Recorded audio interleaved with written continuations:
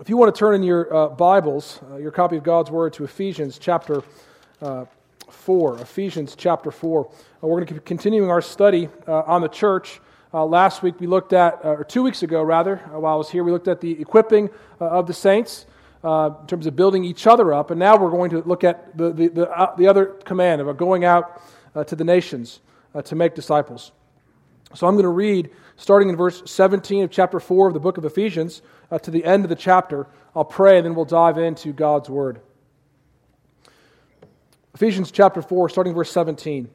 Now this I say and testify in the Lord, that you must no longer walk as the Gentiles do, in the futility of their minds.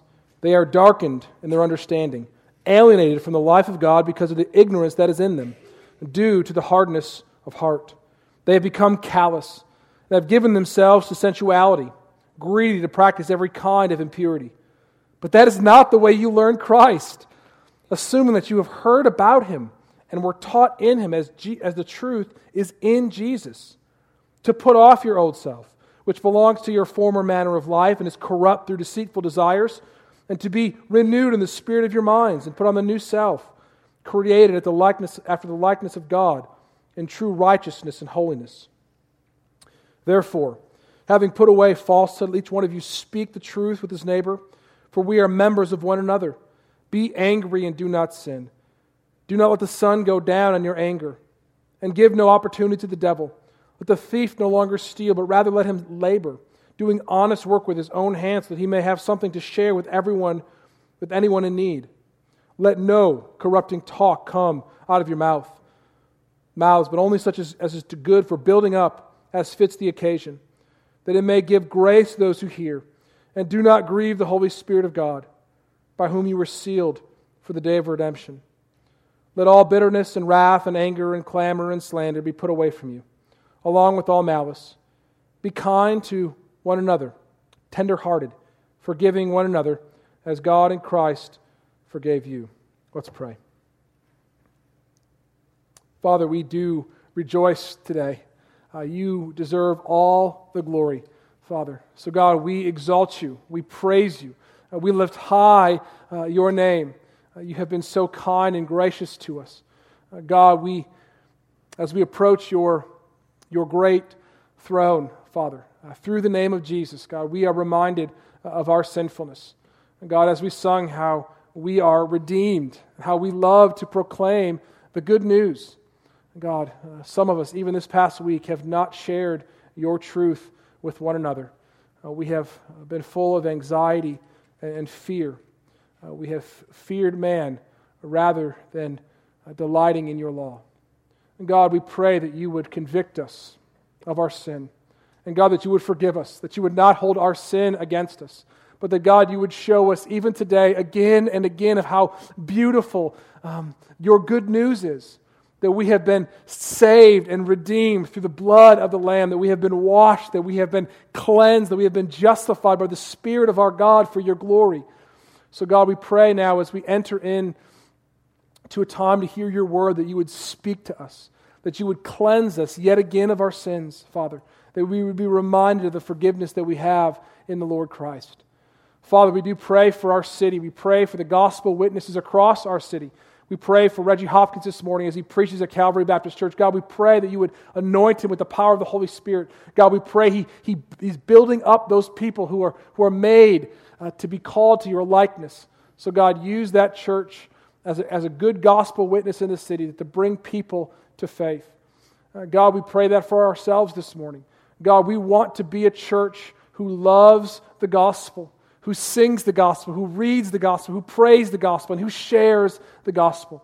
So God, to that end, I pray now that as I preach, that I may decrease, that you may increase, God. God, I pray that the power of the Holy Spirit of God would attend this message and convict the hearts of its hearers, Lord God, that you would grow us to be passionate, to be zealous for the things of God, to be zealous to share your good news with those who are lost, who are darkened in their understanding, who are alienated from the life of God.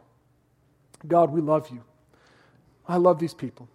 God, I pray that you continue to use us, to prune us, that we would bear much fruit. We ask that you do that even now. In the name of Jesus Christ we pray. Amen. It is good to be back, beloved, in the house of the Lord with God's people. I'm excited to be able to preach to you this morning. I'm reminded when I was in 6th grade, I was part of an elite group of safety-conscious protectors of children. The Lincoln Elementary School Crossing Guard Patrol. Each day at the end of school, we would get on our uniform, draping that bright orange belt across our chest.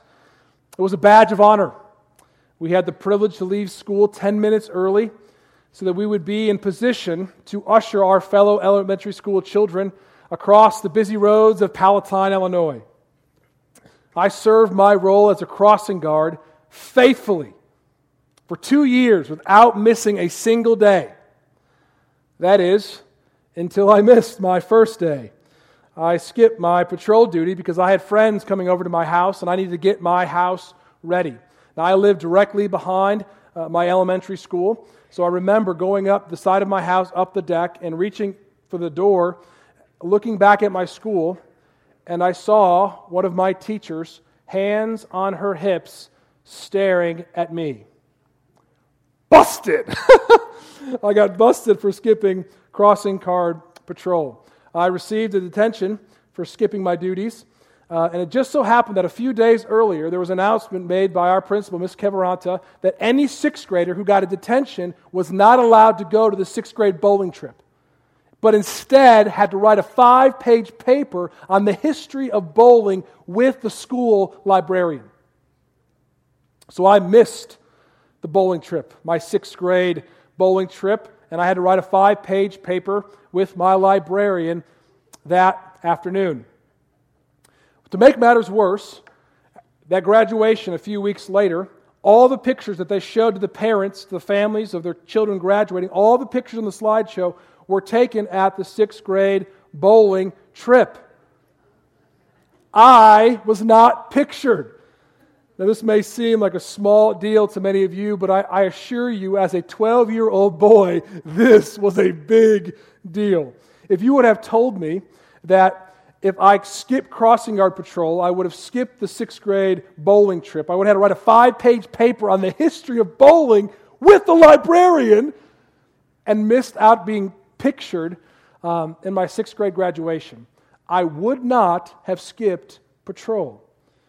See, you must think before you act, because there are consequences for every decision we make. We can't live in hindsight. We have to live with the consequences for our decisions. I think this idea should be very true with our evangelism. There are eternal consequences for the decisions we make in this life. God gives the unbeliever opportunity after opportunity after opportunity to come to faith in Jesus Christ. But there will come a day when it will be too late for them to turn. The Bible says in Hebrews 9:27 that there is appointed for a man to die once, and after that comes judgment. If people do not turn from their sins and trust in Jesus Christ as their Lord and Savior, they will be responsible to pay for their own sins. Jesus illustrates this principle when he shares the story of the rich man and Lazarus in Luke 16. The rich man is begging for mercy from Abraham, and this is Abraham's response, Luke 16. Child, remember that in your lifetime you received good things, and Lazarus in like manner bad things. But now he is comforted here, and you are in anguish. And besides all this, between us and you a great chasm has been fixed, in order that those who would pass from here to you may not be able, and none may cross from there to us. And the rich man replied, Then I beg you, Father, to send him to my father's house, for I have 5 brothers, so that he may warn them, lest they come to this place of torment. See, Jesus shows that after death there is no hope of salvation without those who have faith in Christ. To see, the rich man realized that. And as he was in anguish, he begged that someone would go and tell his family, tell his brothers about the life to come. And in that moment, in hindsight, the man regretted his decision to not repent. and did not want others to make the same mistake that he did. But the story goes on. But Abraham said, "They have Moses and the prophets, let them hear them." And he said, "No, Father Abraham, but if someone goes to them from the dead, they will repent." He said to him, "If they do not hear Moses and the prophets, neither will they be convinced if someone should rise from the dead." Beloved, we must think of our consequences of our decisions before we make them. Even more so, we must consider the reasons why we make our decisions. We must examine our beliefs. We must help others examine their beliefs. For we want people to experience salvation. See, God has given His people, the church, a mission to go and make disciples, baptizing them in the name of the Father and the Son and the Holy Spirit. This means that we must make disciples of those who do not yet have a faith or a belief in Jesus. We must tell them the way of salvation. So this morning we're going to look at 3 different aspects of salvation in the hopes that we would be encouraged to fulfill our mission in making disciples by going into the world to reach the lost. So first aspect of salvation, we want to look at the problem of salvation. The problem of salvation. If you want to follow along in the bulletin provided for you, flip on the back, you'll see the outline. The problem of salvation. Did he just say that? The problem of salvation? How could there be a problem with salvation? See, the problem of salvation is for the people who don't yet have it. Salvation is a beautiful and incredible gift of God because of what salvation saves us from. Look in our text again this morning, Ephesians chapter 4, verse 17. Paul writes, "Now this I say and testify in the Lord that you..." Now Paul is going to speak to believers here. The "you" was referring to the people that God has already lavished His grace upon, who have been forgiven through the shed blood of the Lord Jesus Christ. The "you" means that salvation is now possible for the Gentiles. That's huge. The Gentiles were people who were separated from the life of God. But Paul says, you have the opportunity to be saved.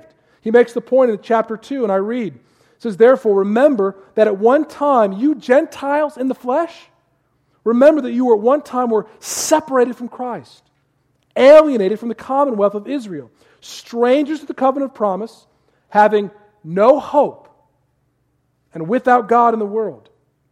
But listen, but now in Christ Jesus, you who were once far off have been brought near by the blood of Christ. For He Himself is our peace, who has made us both one, so that you are no longer strangers and aliens, but you are fellow citizens with the saints and the members of God's household." So the Gentiles that Paul is writing are Gentiles that have been saved. Those who are hearing it for the first time would have been amazed that they had the opportunity to share in the commonwealth of the people of God. And yet, there are still Gentiles who are outside of the faith. He goes on. He says that you, believing Gentiles, must no longer walk as the Gentiles do. Now he's going to start unpacking the problem of those who have not yet experienced salvation. And those Gentiles, how they walk without God. Look, hear the problem in verse 17 again. It says, "Now this I say and testify in the Lord, that you must no longer walk as the Gentiles do, in the futility of their minds. They are darkened in their understanding, alienated from the life of God, because of the ignorance that is in them, due to their hardness of heart. They have become callous, and they've given themselves up to sensuality, greedy to practice every kind of impurity." Do you see how the unbeliever is in a very dangerous state? Their minds are subject to futility, darkened in understanding, ignorance, resulting in a life that is alienated from God due to their own hardness of heart. So let's look at this description more closely. Because listen, beloved, I want you to share your faith. I want you to tell people about Jesus Christ. I believe that one of the reasons why we don't tell people about Jesus because we don't really understand the state of the unbeliever. We don't understand how far people are from God. Let's look at the problem. Look what he says. He says that unbelievers walk in the futility of their minds. Futility means empty, useless, fruitless, or ineffective. Now, if I said to you, I want to go dunk a basketball, you're like, Pastor, you are an athlete, but I don't think that you can dunk a basketball. I said, no. Here's what I'm going to do. I'm going to go change into my gym shorts, and I'm going to put on some sneakers. Then I'll be able to dunk a basketball. Beloved, it does not matter if I'm wearing dress shoes or sneakers or a suit or shorts. There is no way that I'm able to dunk a basketball. It is futile. It is empty. There's nothing that I can do. Likewise, Paul says the minds of unbelievers are useless and ineffective in their ability to be saved without Jesus Christ. The end of their thinking will get them nothing but separation from God. Secondly, Paul says that believers are darkened in their understanding. This doesn't mean that unbelievers are unintelligent. Some are incredibly brilliant. But even though they're extremely intelligent, they are still darkened in their understanding. They walk in deep darkness. They may appear enlightened. See, that's what our world tends to think, doesn't it? Is that the people who are walking in the world, that Christians are in the dark ages, and that our society is enlightened by modernity. We need to set aside all this old stuff. But the Bible says that without Christ, you will never understand the world rightly because your thinking has been darkened. Thirdly, and closely related, unbelievers are in ignorance. Before coming to Christ, there was no way for you or me to understand the nature of the universe. We were created in the image of God to know Him, to love Him, to live with Him, and to glorify Him. Therefore, if we are ignorant of our very purpose of existence, how can we understand anything else? Ignorance is blinding. And the danger of ignorance is that people are not aware. They're not even aware of what they don't know. So, fourthly, Paul says that the mind is futile, darkened in its understanding. Ignorance, what will that lead to? Moral degradation. He says the unbeliever give themselves up to sensuality, who are greedy to practice every kind of impurity. Notice how we think affects how we live. This is why the gospel is not important just for salvation. It is important for a healthy life on earth, a healthy society. You know, I hear a lot of Christians say, when they look at non-believers and the way they act, they say, how can people live like that? I just don't understand. See, and if you ask that question, what you're saying is you don't fully understand the state of the person who is without Christ. But what about their conscience? Don't they feel bad about what they're doing? See, Paul answered that question for us. He gives the reason for their state at the end of verse 18. Look with me. It says, because of the ignorance that is due them, due to their hardness of heart. He says similarly in Romans 1:18, who by their unrighteousness suppress the truth.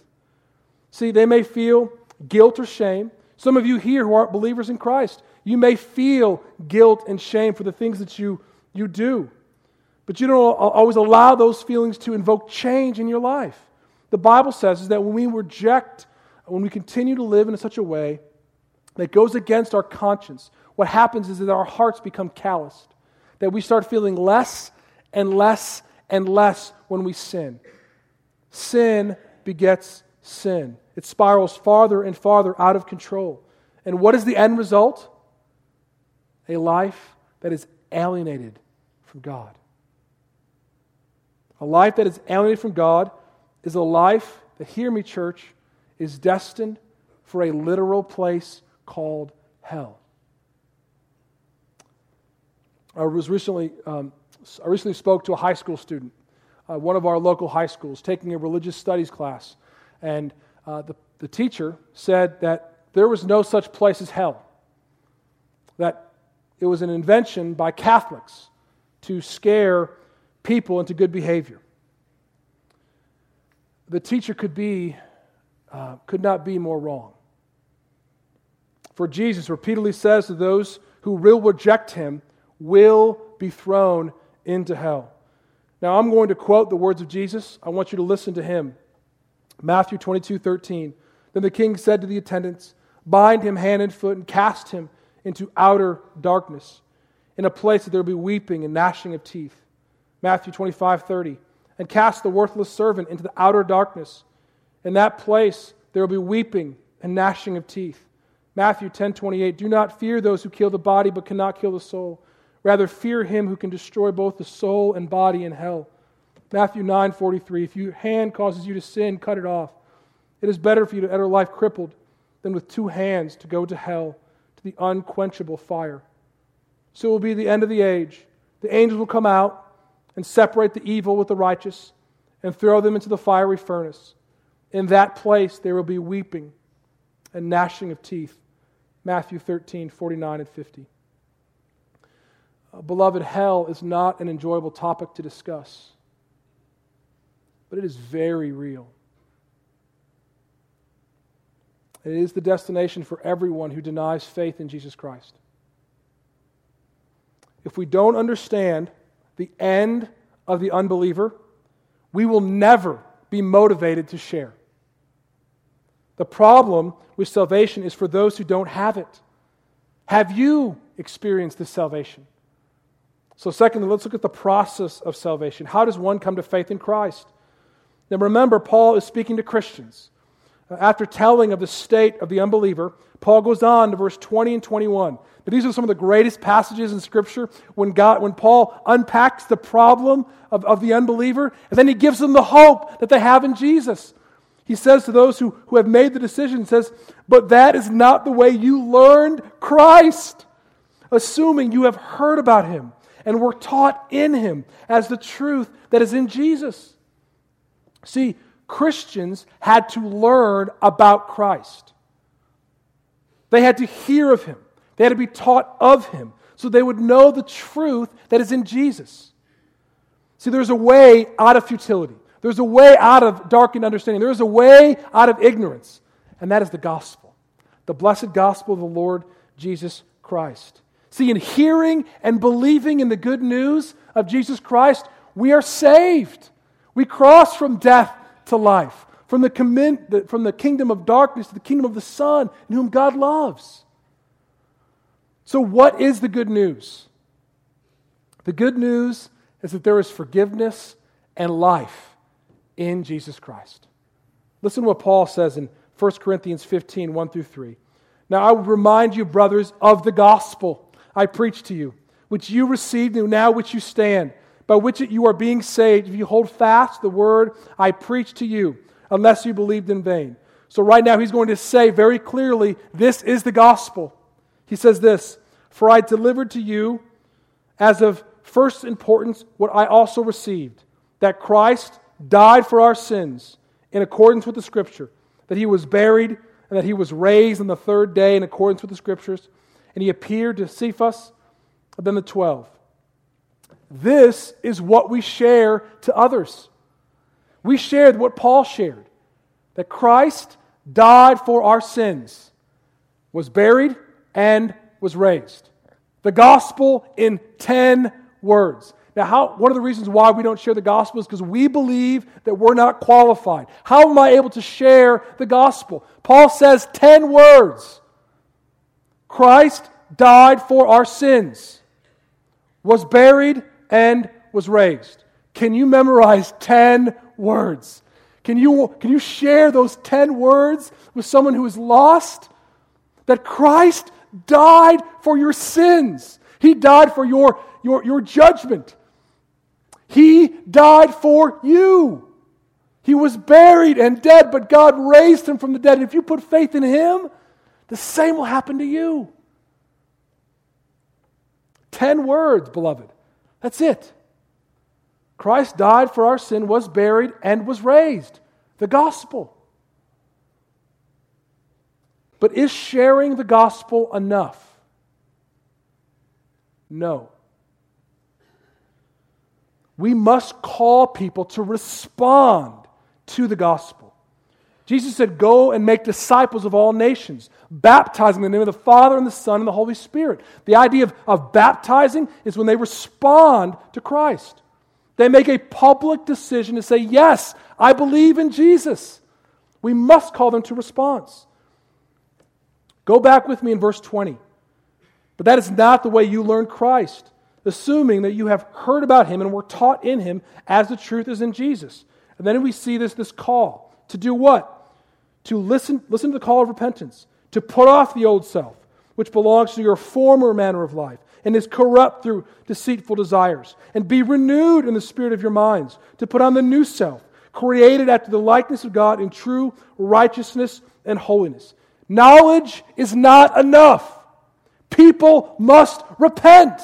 They must turn from their sins and trust in Jesus. It's not enough for you to share the facts. You must call them to respond.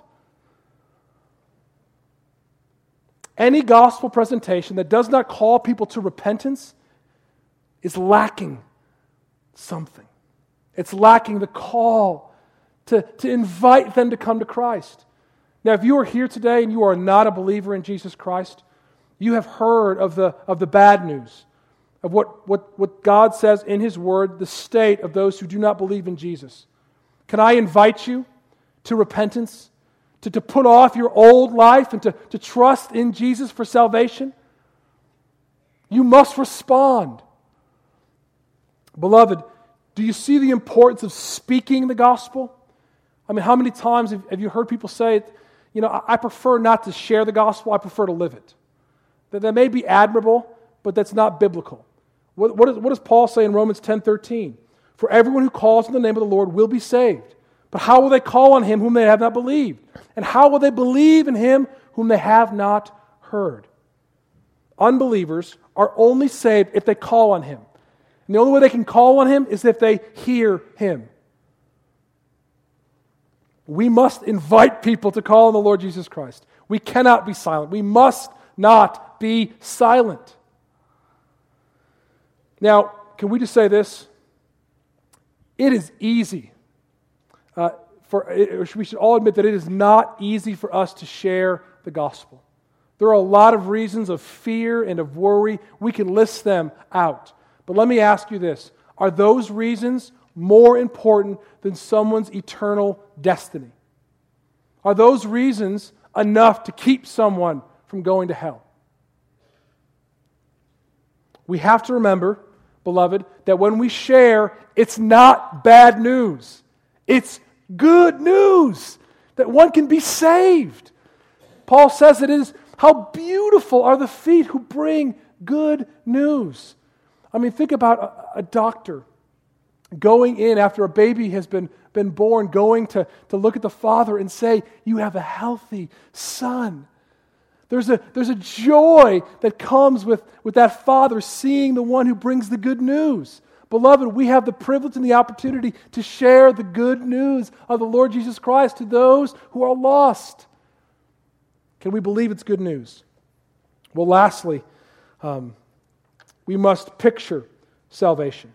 We're not only called to share it, but we're called to picture it. How we interact as a congregation pictures the gospel. You'll hear me say this again and again in my ministry here. See, Paul unpacks the life of the believer now in verses 25 to 32. Listen, believer, what you are now called to live. The way you are now called to live if you are a follower of Jesus Christ. Read with me in verse 25. Therefore, having put away all falsehood, let each one of you speak the truth with his neighbor, for we are members of one another. Do not be angry. Be angry and do not sin. Do not let the sun go down in your anger. Give no opportunity to the devil. Let the thief no longer steal, but rather let him labor, doing honest work with his own hands, so that he may have something to share with anyone in need. Let no corrupting talk come out of your mouths, but only such as is good for building up, as fits the occasion, that it may give grace to those who hear. Do not grieve the Holy Spirit of God, by whom you were sealed for the day of redemption. Let all bitterness and wrath and anger and clamor and slander be put away from you, along with all malice. Be kind to one another, tender-hearted, forgiving one another as God in Christ forgave you. Beloved, this is how we are called to interact with one another as a church. We are called to speak the truth to one another with love, showing mercy towards one another, working to get money so that we can give freely to those in need. Not slandering, but building them up. See, here's the deal. The world may mock you for your beliefs. They may refute your theology. But they cannot dismiss our love for one another. Jesus said, "A new command I give you. Love one another. By this all men will know if you are my disciples, if you love one another." So let me close with an illustration of this principle, of someone's personal experience. Jason Helopoulos writes about how the Lord used the strange love of the church to draw him to Christ. Listen, he says, as a freshman college student, I was a self-declared atheist. I attended a campus Christian fellowship to fulfill a promise to a Christian friend. I only had one intention to go once. It was merely duty and upholding my word, nothing more. I went begrudgingly, but I went. My life was never the same. I walked into a room full of Christians and was struck by what I observed. Here was a diverse group. They were from every walk of life. I remember scanning the room and labeling people in my mind. There's a jock, over there's a geek, walking in the door is a Boy Scout. But what struck me is they were all together. They weren't just together in the same room. They were together in every sense of the word. They were actually talking with each other and genuinely seemed happy to be together. There didn't seem to be a division. Even in my atheist mind, I knew what I was seeing. They loved one another. I had no categories for this. So I kept returning to find out why they had love like this for one another. After the course of a few months, I had found the answer. And more accurately stated, the answer found me. One of the best evangelism programs that you can start in your church is to pursue loving one another well. At some point, they will have to hear the gospel, proclaimed from your lips or from the pulpit. But I love this. But the strange love of Christians will set the table before them. It has a gravitational attraction because it's a love that is foreign to this world. A love that the inquirer, if seeking an answer, will find comes from heaven. Beloved, we are called to share the gospel with those who are lost. And one of the best ways we can share the gospel is to do what? Is to love one another well. God uses many means to draw people to Christ. But two primary ways are the gospel proclamation and the gospel life in a local church. Beloved, let us be the church that lives out this calling to be a faithful gospel witness in word and deed. Let's pray. Father, I pray for this church. God, I pray that we would be the kind of church that both proclaims the gospel with our words and lives it with our lives. Help us do this for your glory and for our good. We ask this in Jesus' name. Amen.